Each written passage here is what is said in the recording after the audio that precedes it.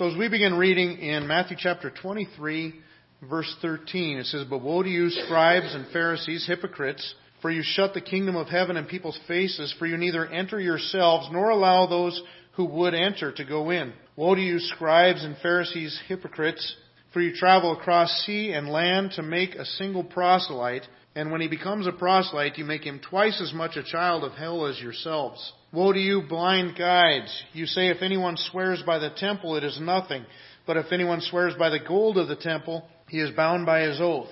You blind fools! For which is greater, the gold or the temple that has made the gold sacred? And you say, if anyone swears by the altar, it is nothing. But if anyone swears by the gift that is on the altar, he is bound by his oath. You blind men! For which is greater, the gift or the altar that makes the gift sacred? So whoever swears by the altar swears by it and everything on it.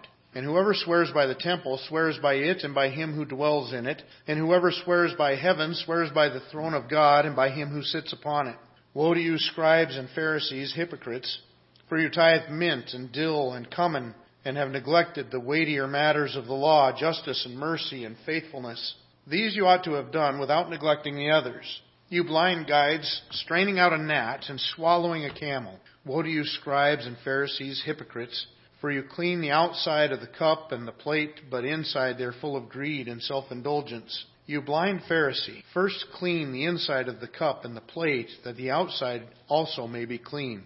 Woe to you, scribes and Pharisees, hypocrites! For you are like whitewashed tombs, which outwardly appear beautiful, but within are full of dead people's bones and all uncleanness.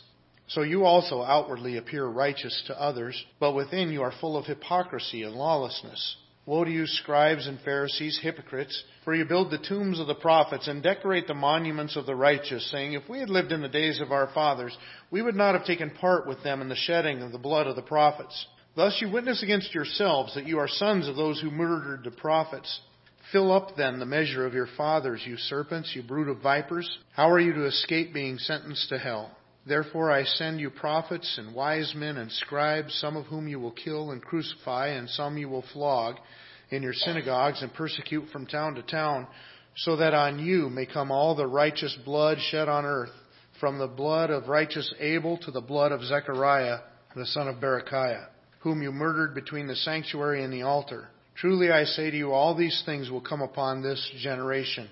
O Jerusalem, Jerusalem, the city that kills the prophets and stones those who are sent to it, how often would I have gathered your children together as a hen gathers her brood under her wings, and you were not willing. See, your house is left to you desolate. For I tell you, you will not see me again until you say, blessed is he who comes in the name of the Lord. As we look throughout the Bible, God's leaders and teachers are held in a high and respectable position. In 1 Thessalonians chapter 5, verses 12 and 13, it says, we ask you, brothers, to respect those who labor among you and are over you in the Lord, and admonish you and to esteem them very highly in love because of their work.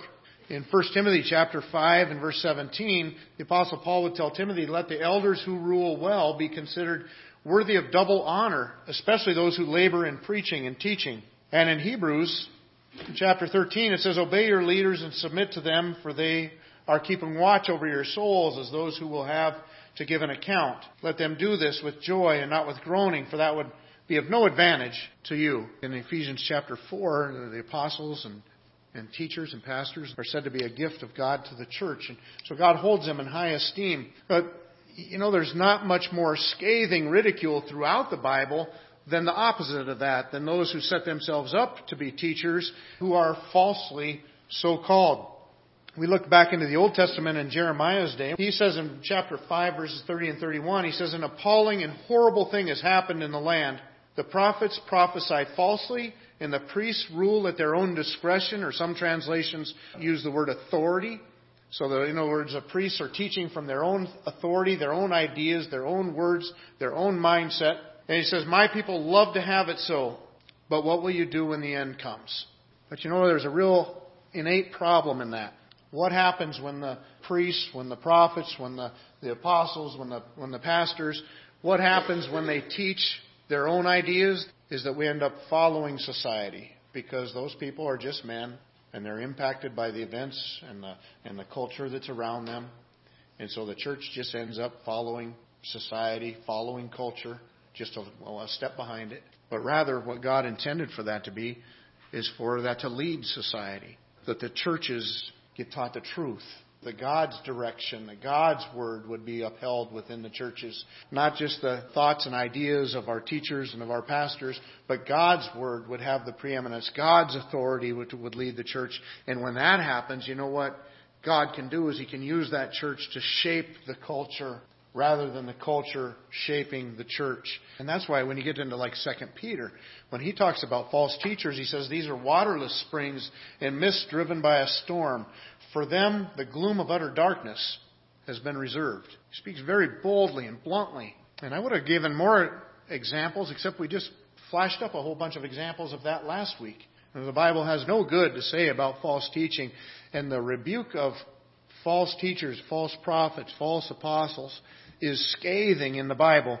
But you know what? In all of the Bible, you will probably not find a passage as scathing as the words right out of the mouth of the Lord Jesus as He gives it to us here. And what we're considering this morning as we look at this is exactly what the passage has, and it's very easy to outline. Jesus outlines it for Himself. There's 7 woes. In this very scathing ridicule that Jesus brings against the religious leaders of the day, there's a few words that He repeated. One of the words that He repeated was that word woe. He uses it 7 different times in the passages. And then another word that comes up also 7 times is hypocrites or hypocrisy. Another word that comes up repeatedly, it comes up 5 times, is the word blind.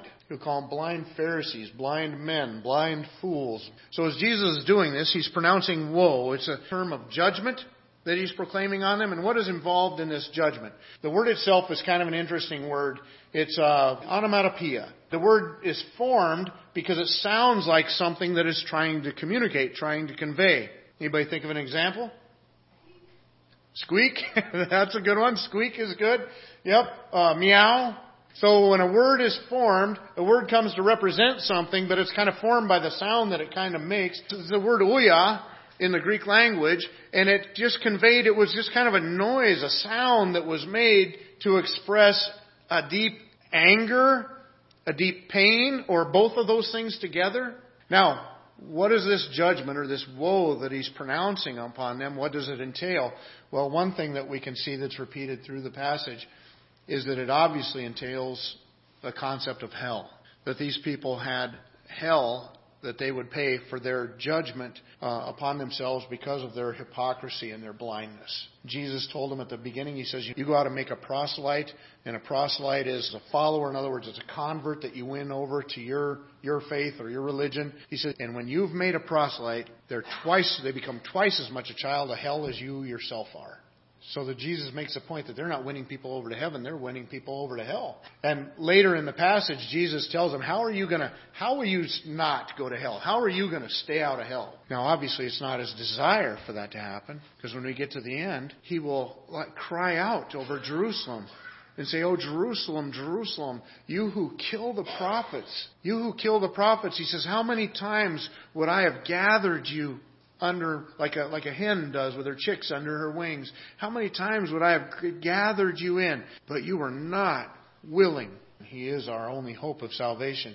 So to reject that, then that puts all the justice of God and the wrath of God upon them, which is what they enjoyed foisting upon other people. And so as we look at the passage there, it says, but woe to you, scribes and Pharisees, hypocrites, because you shut the kingdom of heaven in people's faces. That's a pretty dramatic picture that he gives there. It's kind of the idea of you going up to a gate and them slamming that door in your face. So the Pharisees are facing this judgment before God. Why? Because of their influence on other people. Jesus kind of gives us a picture of these people coming right up to the door of the kingdom of heaven, and wham, the Pharisees slam the door on them. We see an example of it. In fact, several of them throughout the New Testament, but the one that comes to my mind is found in John chapter 7. It says, the officers then came to the chief priests and the Pharisees, who said to them, why did you not bring him? Then the officers answered, no one ever spoke like this man. The Pharisees answered them, have you also been deceived? Have any of the authorities or the Pharisees believed in him? But this crowd that does not know the law is accursed. These officers went to arrest Jesus, and when they heard Jesus speak, they just couldn't do it. And when they get back, the Pharisees said, well, why didn't you bring him? They said, I never heard nobody's ever spoke like this guy. You see what's happening is they're kind of starting to get won over. They're starting to think about who he is. There are many places in the Gospels where the crowds are saying, do the religious leaders know this is the guy? When the Messiah comes, is he going to do more miracles than these? And where people are starting to go toward Christ. And what happens? The Pharisees start trying to trip him up. They start trying to ask him questions. They start putting pressure on the people not to believe, like the example here, where he says, look, if any of us believed on him, all you people that you don't know your Bibles, you don't know the law, that's why you're ignorant. That's why you believe in him. And so they're trying to keep people from believing in Jesus. In fact, the whole plot to get Jesus hung on the cross was just a way to get rid of him, to get him out so that people will quit believing on him. And so they were adamantly doing exactly what Jesus told them. They're keeping people out of heaven and they're sending people to hell. We need to be careful. None of us are islands to ourselves. We all have an influence, an impact on other people. And because of that influence, we're accountable. The greater our influence, the greater our accountability.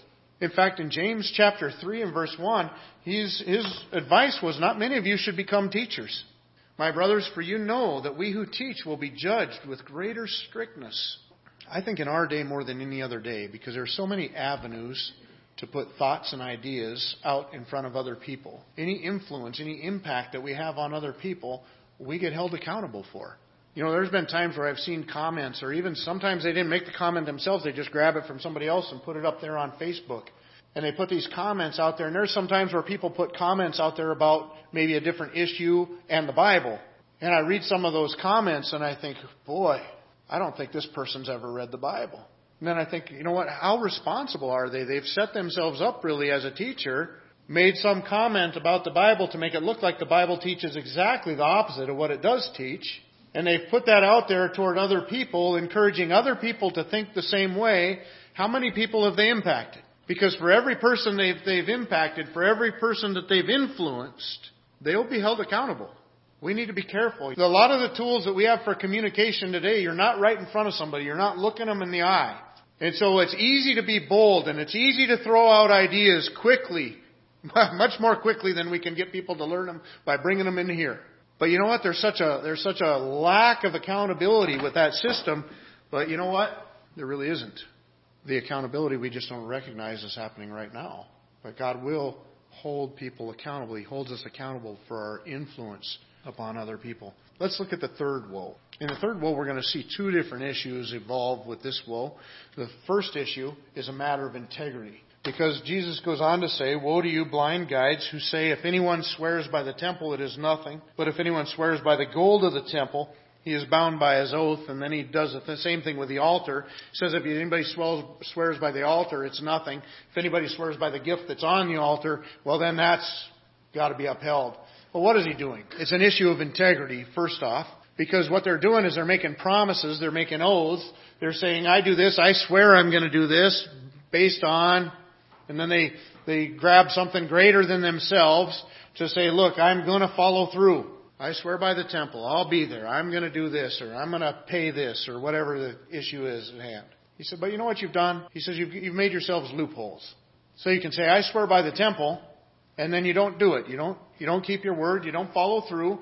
And then later on, you say, well, I can't be held liable because I didn't swear by the gold that's in the temple. I only swore by the temple, and that's a lesser oath. I'm not really liable for that. And he's saying you're making all these legal loopholes to get you out of being honest, to get you out of being a person that has to have integrity. And so integrity was the first issue. But the second issue was in their perspective. They had everything backwards. They had it upside down. Look at the things that they put more value on. On the one hand, they have the temple and the altar. On the other hand, they have the gold of the temple and the gift on the altar. Now think about that. In fact, that's what Jesus calls them to do. He says, what made the gold holy? What made it sacred? Was it not the fact that it's in the temple, which is where it represents the dwelling place of God? And so his final conclusion is, if you swear by the temple, you're swearing by everything that's in the temple, including the one that lives there, who's God. And he said, the altar is nothing? Really? That thing where you bring your gift, you bring your sacrifice, you bring that to God. The altar itself is nothing, but the gift is everything? He said, what makes that gift sacred? Was it not the altar? Was it not bringing it to God that made it sacred? He said, you guys have got it completely backwards, completely upside down. In fact, it's interesting to note. Remember I told you that he uses the word blind 5 times in this passage? 3 of them are in this woe right here. He's saying, you are blind. You are blind men. You're blind Pharisees. You're blind fools. I think he calls them those 3 things within those 3 words in this passage. Saying your perspective is all backwards. What were the things that they valued? The gold and the gift. The things that were nothing for the temple and the altar. What is the temple and the altar? Do they not represent God in His dealing with us? What is the gold and the gifts? Aren't those things that more represent what mankind brings to the table, what man can bring? The gift that they bring to the altar, the gold that they contributed to the temple. And Jesus is saying, boy, you guys are completely blind. He said, you've got your whole perspective is upside down. The 4th woe is that they were minoring on majors. As we look through the passage here, he starts talking about tithing. It says in verse 23, woe to you scribes and Pharisees, hypocrites, for you tithe mint and dill and cumin, and have neglected the weightier matters of the law. Tithe means a tenth. You give a tenth of your income. That's a tithe. In fact, Israel had to pay not just one tithe, but they paid 2 different tithes, and then a third one that had to be paid every 3 years. If you add up all of their tithes that they actually paid about 23% a year. Well, the Pharisees, they're kind of overboard with this. They're tithing things like mint and dill and cumin, which are what? They're household spices. You actually didn't have to tithe your household spices. So they're going over and above to meet the requirements here. You had to tithe crops that were in the field that you raised and sold and those kinds of things as a profit, but not your household spices. But Jesus said, you know what, you guys are so focused on making sure you tithe the salt and pepper that's in the cupboard. He says, but you neglect the weightier matters of the law. And as we look at those, it says their justice and mercy and faithfulness. You know, these people, from what we read last week, would put a great big burden on some little old widow's shoulders that she is unable to bear, and then go home and tithe the spices in their cabinet and feel godly about it. They would treat people unfairly. They'd treat people unmercifully. They enjoyed loading people down with heavy loads that they themselves wouldn't move with a finger, as we looked at last week. But they would not deal with people justly, deal with people just in an honest integrity, deal mercifully. And I love those 2 words because there's a balance between those 2 things, right? Because if you neglect punishment, go overboard on mercy, then there is a point where there's no justice. And if you go the other way, where it's all justice, then there's a point where there's no mercy. And I always love thinking about those 2 concepts together because they come together perfectly in the cross of Jesus Christ. In the cross of Jesus Christ, we see both of those things.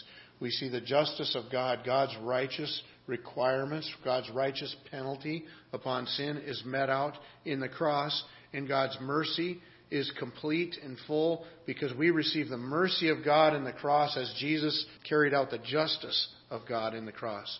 So Jesus took the penalty for our sins upon Himself, which exercised God's justice, and through doing that, He gave mercy to us and the forgiveness of sins. And so we see both of those things come together perfectly in the cross.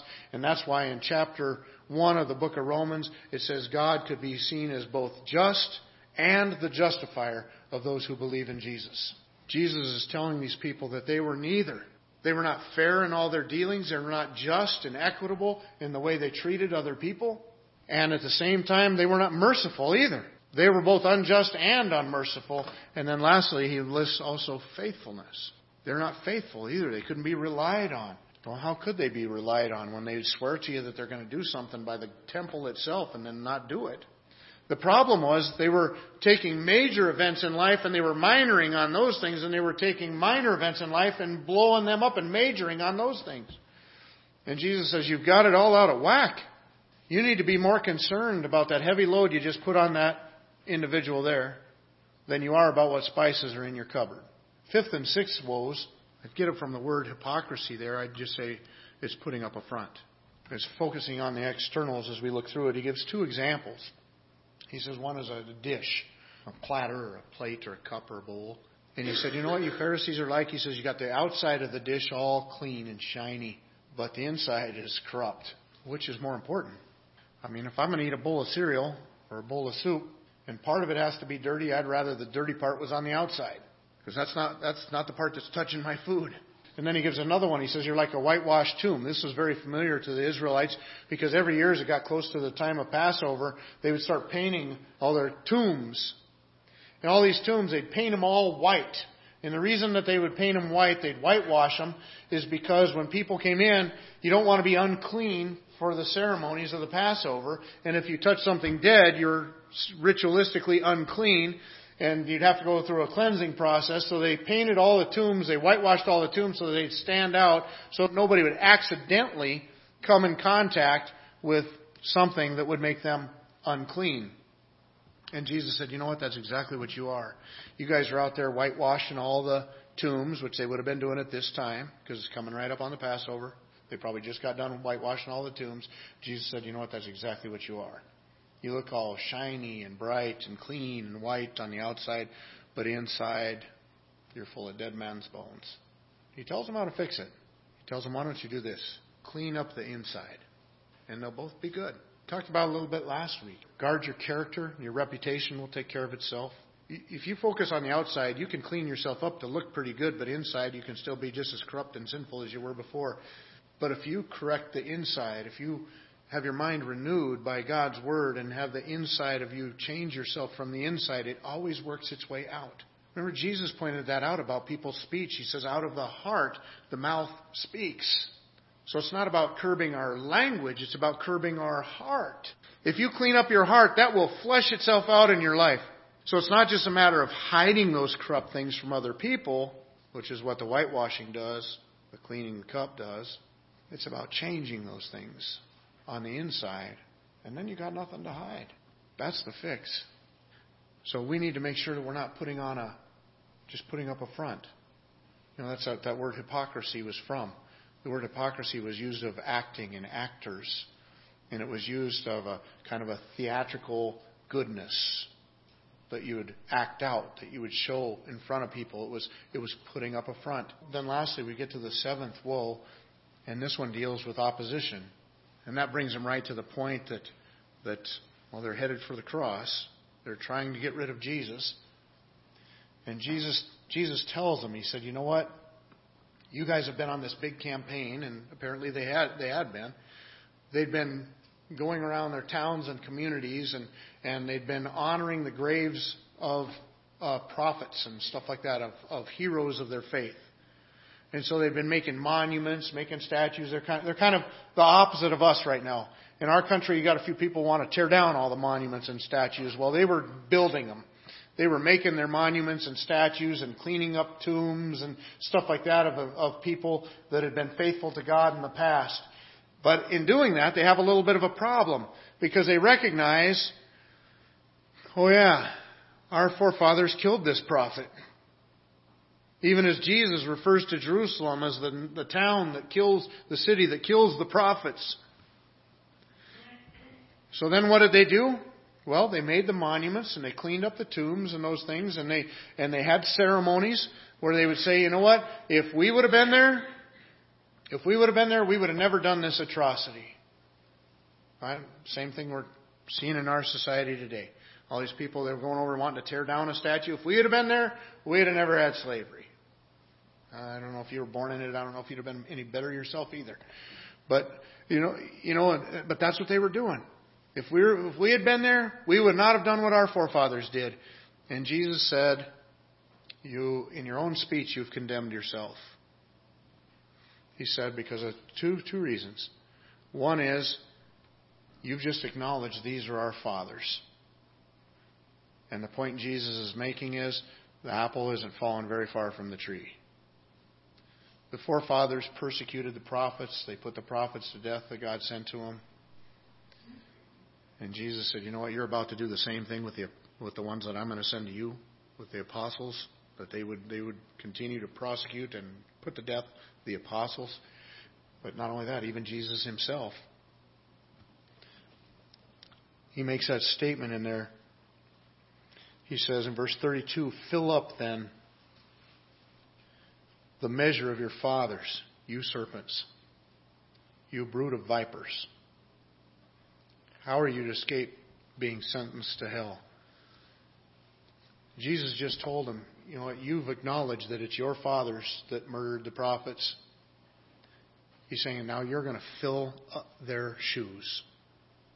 You're going to fill up. You're going to overflow. The same thing that they did, you're going to do. In fact, they're going to take the Son of God Himself and put Him to death. Just as some of His parables that we just looked at taught them that they would do. You're going to take the Son of God Himself and put Him to death.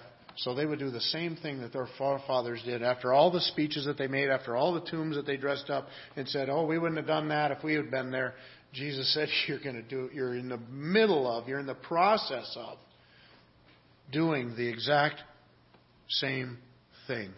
So just as their forefathers had opposed God, they were in the middle of their efforts to oppose God through opposing Jesus Christ. So we see God's judgment, Jesus' scathing rebuke of the religious leaders of His day. Why did He do it? What is it that required such harsh treatment? Well, part of it was their influence on other people. They weren't just running to hell themselves, they were taking people with them.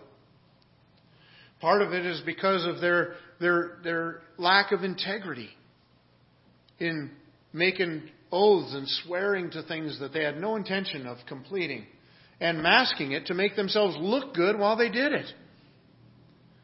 Part of it is their perspective. That they looked at the gift that you could bring to the altar is more important than the altar itself, where you were redeemed before God. Part of it is because they were minoring on major things and majoring in minors.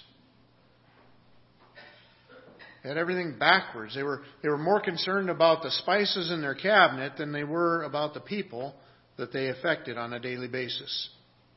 Part of it was because they were putting up a front. They were fake. We hear a lot about fake news today. There's a lot of fake people. They're putting up a front to make themselves look good and be corrupt all along. And you know what? All of this was done in their open. These are people that had a way of opposing God and looking good while they're doing it. And you know what? That's the same. We can do the same thing if we're not careful. We can make ourselves look really, really good, but be corrupt on the inside. Jesus says, how many times would I have gathered you together where they wouldn't have that judgment of hell over them, though these 7 woes over them? How many times would I have drawn you in like a hen draws her chicks under her wings? But you weren't willing. That's what holds people back. It's not a lack of effort on God's part. It's us, our hardness of heart, that keeps us from becoming real before God and becoming transparent before God and becoming delivered by God.